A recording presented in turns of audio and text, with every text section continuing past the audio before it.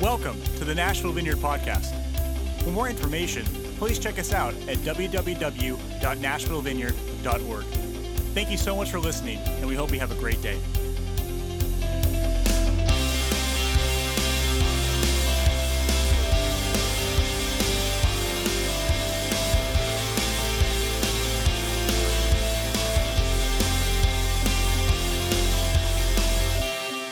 Hey, happy Sunday. We're glad to be back here with you. If you're watching this on Sunday, if not, hope you're doing well. We know that people are joining us from all over the world, and that's crazy, and we're excited, and we just want to say welcome and thank you. Offer you guys a few ways to connect with us this week. We have our home churches that are meeting throughout the Nashville region, all of Middle Tennessee. They meet different days, different times. You can find those on our website, nashvillevineyard.org. I encourage you, get into one of our home churches if you don't have a church already. It's full of people that are coming together and loving each other, loving Jesus, following him, and it's a really amazing thing. So go to the website, get in on that. Also, we have our healing rooms, we have our prayer rooms, we have all of these online options that you can do to join with us and to connect with us as well. We're continuing our series in the book of John, and we're going to dive right into that. We're trying something a little bit different. I'm moving back from the camera. Apparently a lot of people said, hey, you're too close to the camera, so I'm trying to move away from the camera. So if this looks different, we're trying to figure out this pandemic, y'all. We don't know what's going on, but hopefully this helps a little bit. We're in John chapter 2. We've been in John for a couple of weeks, and we're going to be in John till this time next year, honestly. And I mean, the more I spend in this book, I was at a couple of different home churches this week, and just the depth of John and what he's writing and the different layers to what he has, it's just incredible. It's amazing. And so I'm looking forward to continuing to dive in to this book and to continue to learn more about Jesus as we work to follow him. So this week we're in John chapter 2, and we're talking about Jesus in the temple. So we're going to read that. Before we read that, in chapter 2, verse 13, if you want to go there. Before we read that, we're going to pray, and then we'll dive in. So, Father, we thank you so much for this chance to come together. We thank you for what you're doing in our lives. I keep hearing stories of how you're transforming your people to be more like you. You are amazing, God. We thank you, Father. Would you send your Holy Spirit? Would you begin to fill us with your Holy Spirit even now? Would you come, Holy Spirit, and give us ears to hear and hearts to receive what it is you have for us today? We thank you, Lord. We love you. It's in your name we pray this, Jesus. Amen. So remember last week we talked about Jesus at the wedding, turning the water into wine, all of that. If you missed that, go ahead and check that out, maybe after this one. We're following Jesus. A few more days go by is what John tells us. And Jesus comes to the temple. So let's pick up here, John chapter 2, verse 13. It says this: Now that the Passover of the Jews was at hand, and Jesus went up to Jerusalem, and he found in the temple those who sold oxen and sheep and doves and the money changers doing business. When he had made a whip of cords, he drove them all out of the temple with the sheep and the oxen and poured out the changers' money. And he overturned the tables, and he said to those who sold doves, "Take these things away. Do not make my Father's house a house of merchandise." Then his disciples remembered that it was written, "Zeal for your house has eaten me up." So the Jews answered and said to him, "What sign do you show to us since you do these things?" Jesus answered and said to them, "Destroy this temple, and in 3 days I will raise it." Then the Jews said, "It has taken 46 years to build this temple, and will you raise it up in 3 days?"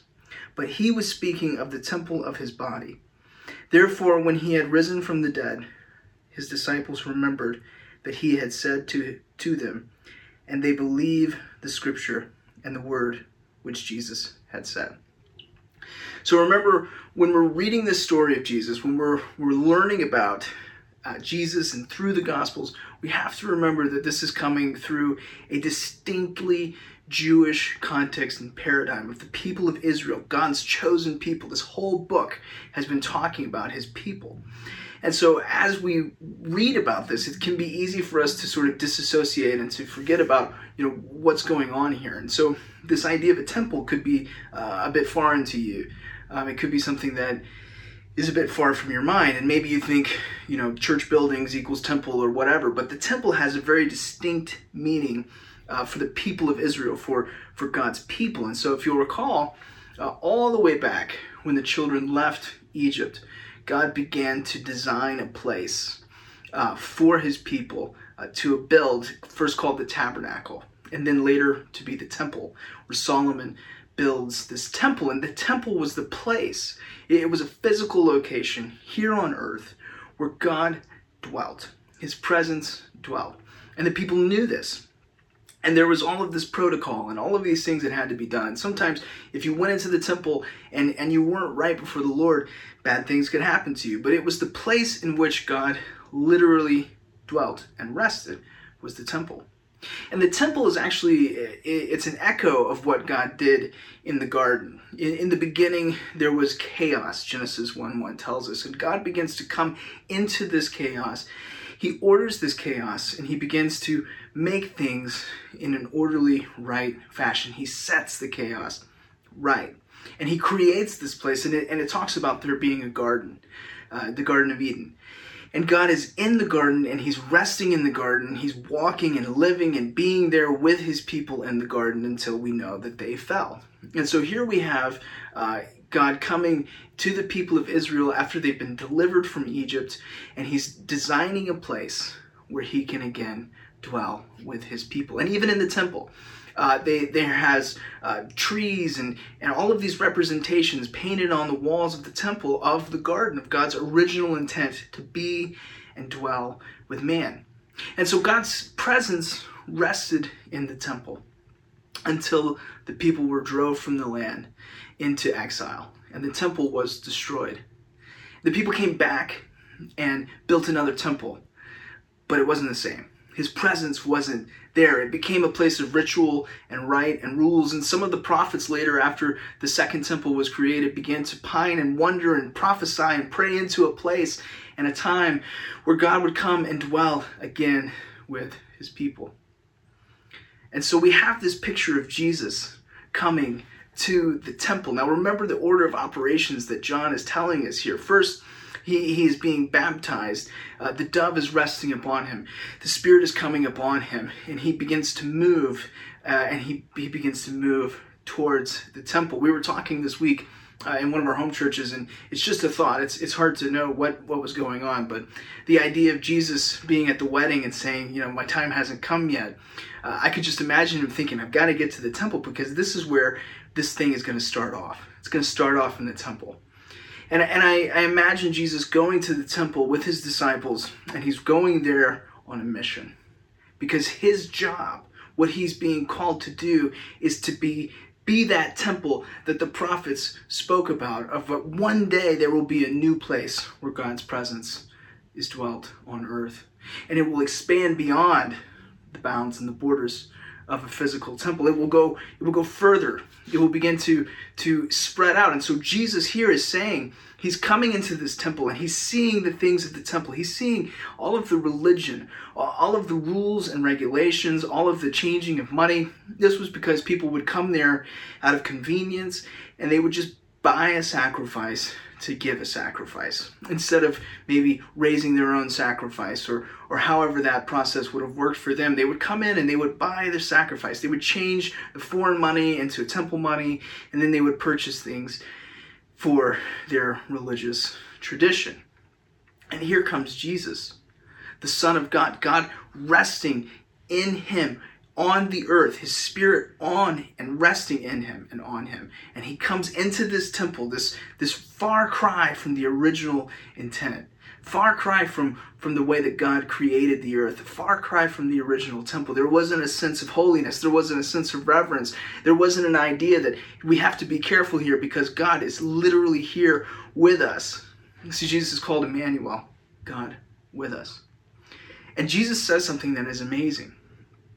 He says to them, hey, listen, you tear this temple down, and I'll raise it again in 3 days. And here again, Jesus isn't speaking of this temple. He's speaking of his body, is what the scriptures tell us. He's telling the people, you don't understand what's going on here. The whole idea of the temple was a place on earth where God could dwell amongst us. And here is Jesus walking in their very midst. God is dwelling among them. Emmanuel has come to a temple. And he cleanses the temple, he runs it out, and he makes this dramatic statement about a temple, about him being the temple. Now, this is important for us, not just because we're learning lessons about Jesus and John like Sunday school. This is important to us because of what Jesus later does and later says. The temple is the place, remember, where God's presence dwells on earth. This is the idea. This is what God is intending. This was his whole purpose, and his point was to create a place where he could be with his people. And so Jesus is saying, I am that place now. And this is important because what happens, and what we know if we've been around Christianity for any time, is that apparently Jesus comes and he makes his home in us. And he dwells in us, which then takes the temple from a place, from a building, from a destination, from some sort of geographic location. It takes that to Jesus, to a man who's walking around in flesh and blood, moving about the earth. But then what it does is it expands it even further because Jesus comes to dwell within us. This is what Paul says in Ephesians 3, verses 16 through 19. He says this, that he would grant you according to his riches of his glory to be strengthened with might through his spirit in the inner man, that Christ may dwell in your hearts through faith, that you, being rooted and grounded in love, may be able to comprehend with all the saints what is the width and length and depth and height, to know the love of Christ, which passes knowledge, that you may be filled all to the full with the fullness of God. We are now the temple. His spirit is living within us. And when you begin to come into alignment with this idea, when we can finally begin to grasp how incredible this is, we can begin to understand our role in this world. The temple represents God's rule and reign. It was where God rested, where he ruled, where he brought order, and where his presence dwelt. It was where things happened. And now to think that we are the temple. This is what Paul goes on in 1 Corinthians chapter 6, verse 19. He says, do you not know that your body is the temple of the Holy Spirit who is in you, whom you have from God, and you are not your own? Paul is talking to believers. He's saying, you don't get it. You're not comprehending the fullness of this whole thing that's happening. When Jesus came in the fullness, when he came and walked and moved about us, and then when his Spirit came in Acts on Pentecost and dwelt and lived within us, we became carriers. We became the temple of God. This holy, incredible place where God's kingdom and his rule lives within us. This is what is happening here in John. Jesus is making an incredible declaration that no one is really prepared for. That the temple has been moved from a building full of bricks and gold and religious rite to a person named Jesus. And now, because of his death, his resurrection, his ascension, his Spirit coming and living within us, through faith, Jesus living and making his home, dwelling in us, now we too become a part of this new temple. A place where God's presence, his rule, and his reign dwell among us. This is what 1 Peter is talking about when he says this in 1 Peter chapter 2, verses 4 through 5. He says, coming to him as a living stone, rejected indeed, this is talking about Jesus, rejected indeed by men, but chosen by God as precious. You also, as living stones, are being built up a spiritual house, a holy priesthood, to offer up spiritual sacrifices acceptable to God through Jesus Christ. We're the living stones that are being built upon the cornerstone, Jesus, in order to form this new temple where God's presence rules and reigns here on earth. This is insane. Like, this is it. This is the biggest thing. If you can begin to grasp this, it changes everything about how we think, how we move, how we act, how we live, how we breathe. See, it's not just that we accept Jesus into our hearts and then we go to heaven someday when we die. That's not what it's all about. It is about that, thank God, but it's about so much more. Because the temple, this idea of the temple, was so crucial to the people of Israel. They didn't really necessarily even think too hard about the afterlife. They had some things about this and some things about this, but no one was too sure. Their whole idea was God is here now, not someday, but now he's here with us. And they kept wondering, when will you begin to expand your rule and reign over the earth? When will you make this place your place, like it's supposed to be? This was their question. This is why the disciples, even after Jesus had risen from the grave, he was getting ready to ascend. We find this in Acts chapter 1. And they're asking him, are you now going to establish your kingdom here? The cry of God's people has always been, we look around, we understand that this is a fallen world. You don't have to be a prophet to see that. You don't have to be a genius to figure that out. This world is broken fundamentally. And we all long for someday. But the beautiful thing about the message and the gospel of Jesus is that someday is today. Someday is right now, wherever you're at. If you follow Jesus, if you through faith have allowed him to come and make his home in your heart, if the Holy Spirit has filled you and is resting inside of you, guess what? Someday is today. That is a huge statement. Now, the people in the early church were trying to understand that. They were trying to figure out that because it was always about a temple. It was always about a place.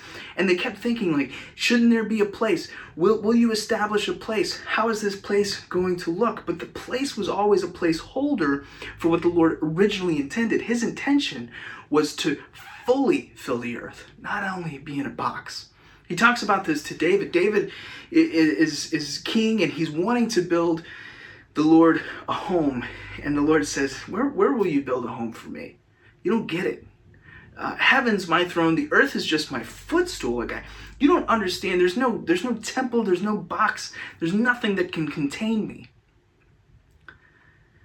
And his goal has always been to dwell amongst a people. To dwell on the earth with us, to be with us. And so one day, he will come in fullness. One day, we'll begin to see everything change. One day, we will actually begin to see a fulfillment of what was broken in Genesis, a restoration of what was broken in Genesis. One day, we will see that. But until that day, we have to understand that we carry his presence.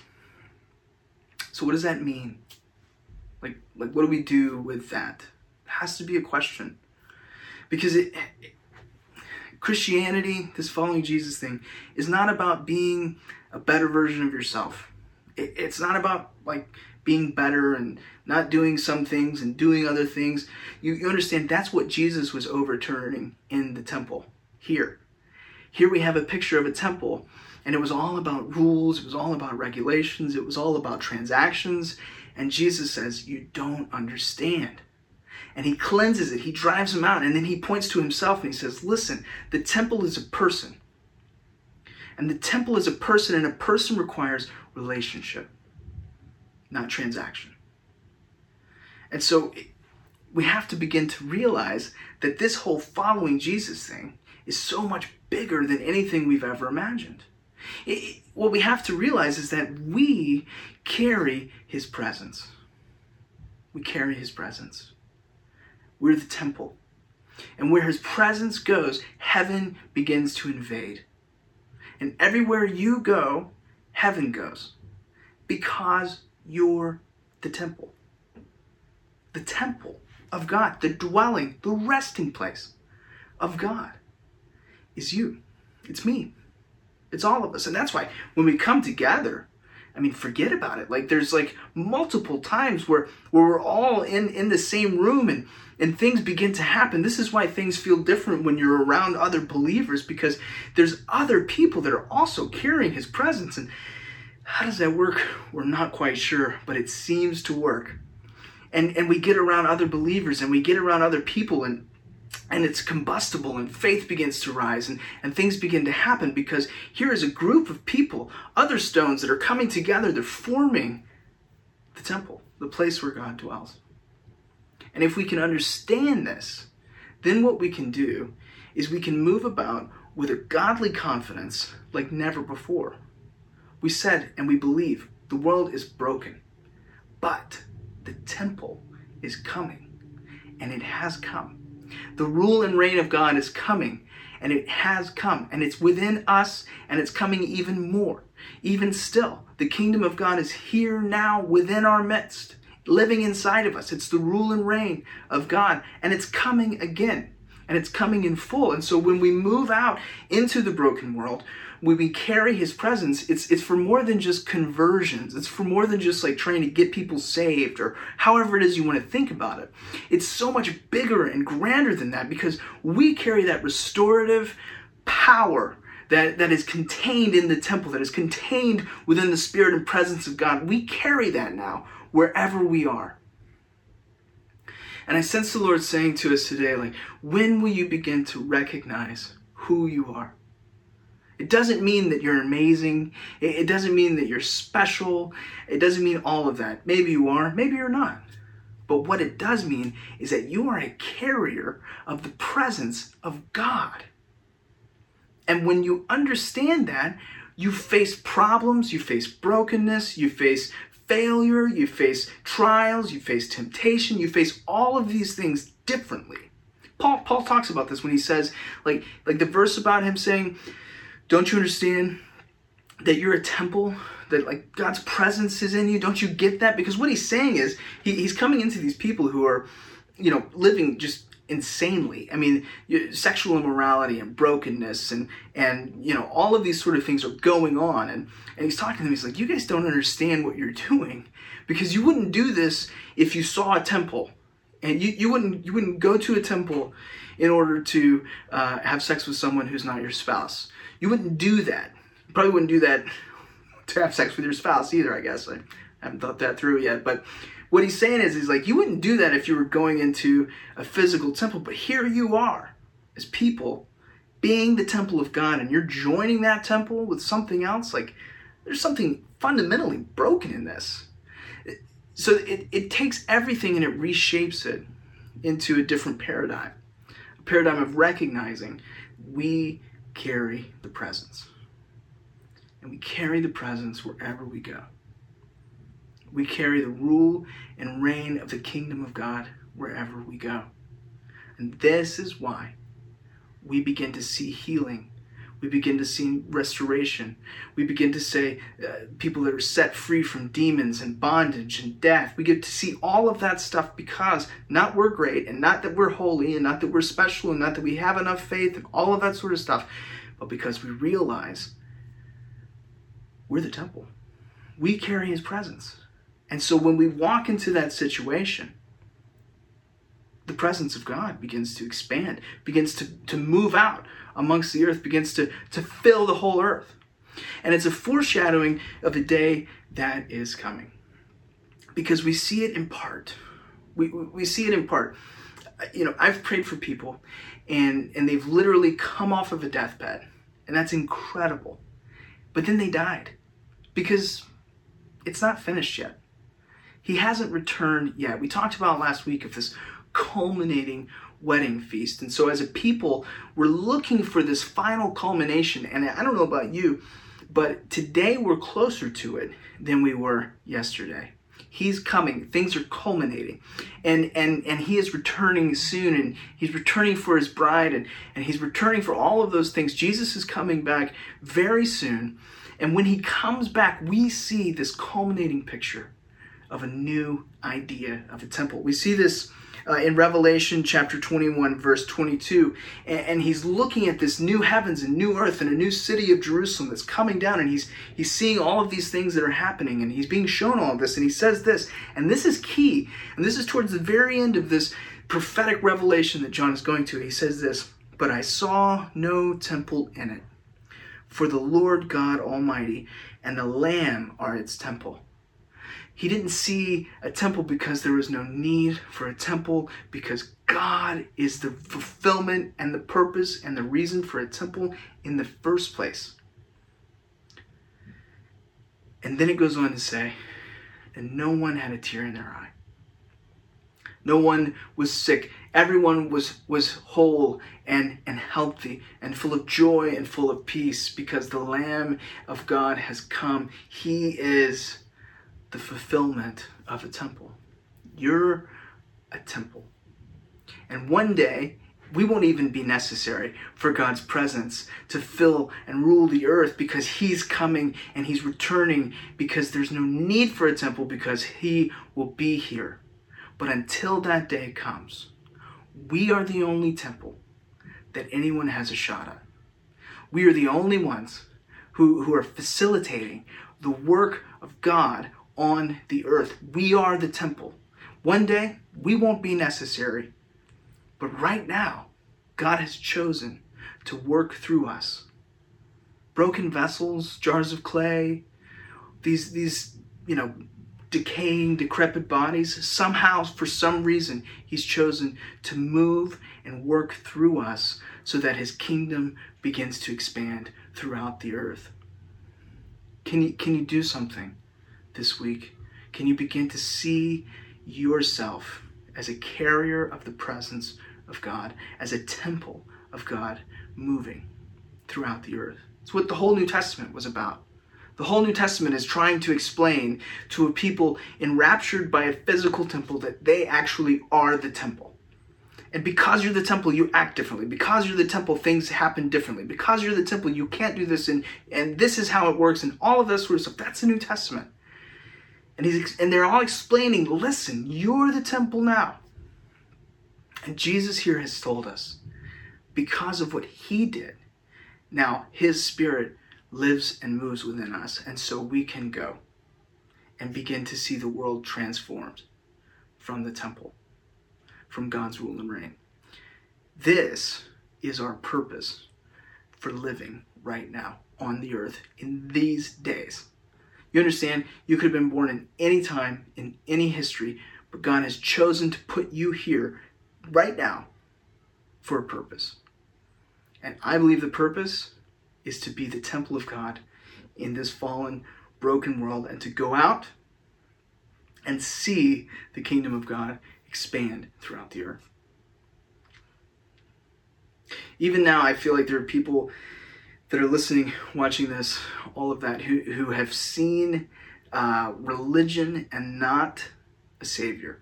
They've seen a building, they've seen rites and rituals, but they haven't seen this relational component that God is always after. He's always wanted to be with his people. And I believe the Lord is inviting you today into that kind of a relationship and that kind of a paradigm. This is what it means to follow Jesus. That we can, while we're here, move and work with him and for him.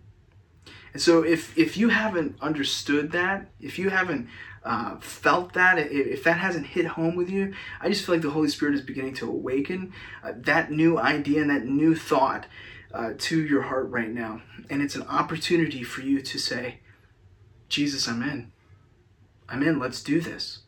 I want to understand. Holy Spirit, come and fill me all the way. Jesus, make your home in my heart. teach me what it means to be a temple. He's going to begin to make the scriptures come alive to you. He's going to be able to make things that didn't make sense before. They're going to start to click into place because you're beginning to understand what it means to be a temple. If that's happening right now, just take a moment, press pause, turn this off, and do some work with Jesus and say, Jesus, I don't know what it means fully, but I want you to come in to my heart. I want you to live in my heart. I want to live with you and you live with me. I want to abide with you and you abide with me. I want it to be a time where we can come together. I want to be filled with your Spirit. I want to be a carrier of your presence. I want to see reconciliation. I want to see restoration. I want to see healing and wholeness in my life and in the lives of people I love. And he'll begin to do that with you. And then also you can feel free to go online and sign up for one of our online discipleship groups we call New Believer Classes, and we can keep talking and dialoguing about how this impacts everything in your life. It just changes everything. And then, for those of us that know that, but maybe we've forgotten that, it's time to remember again who we are and whose we are.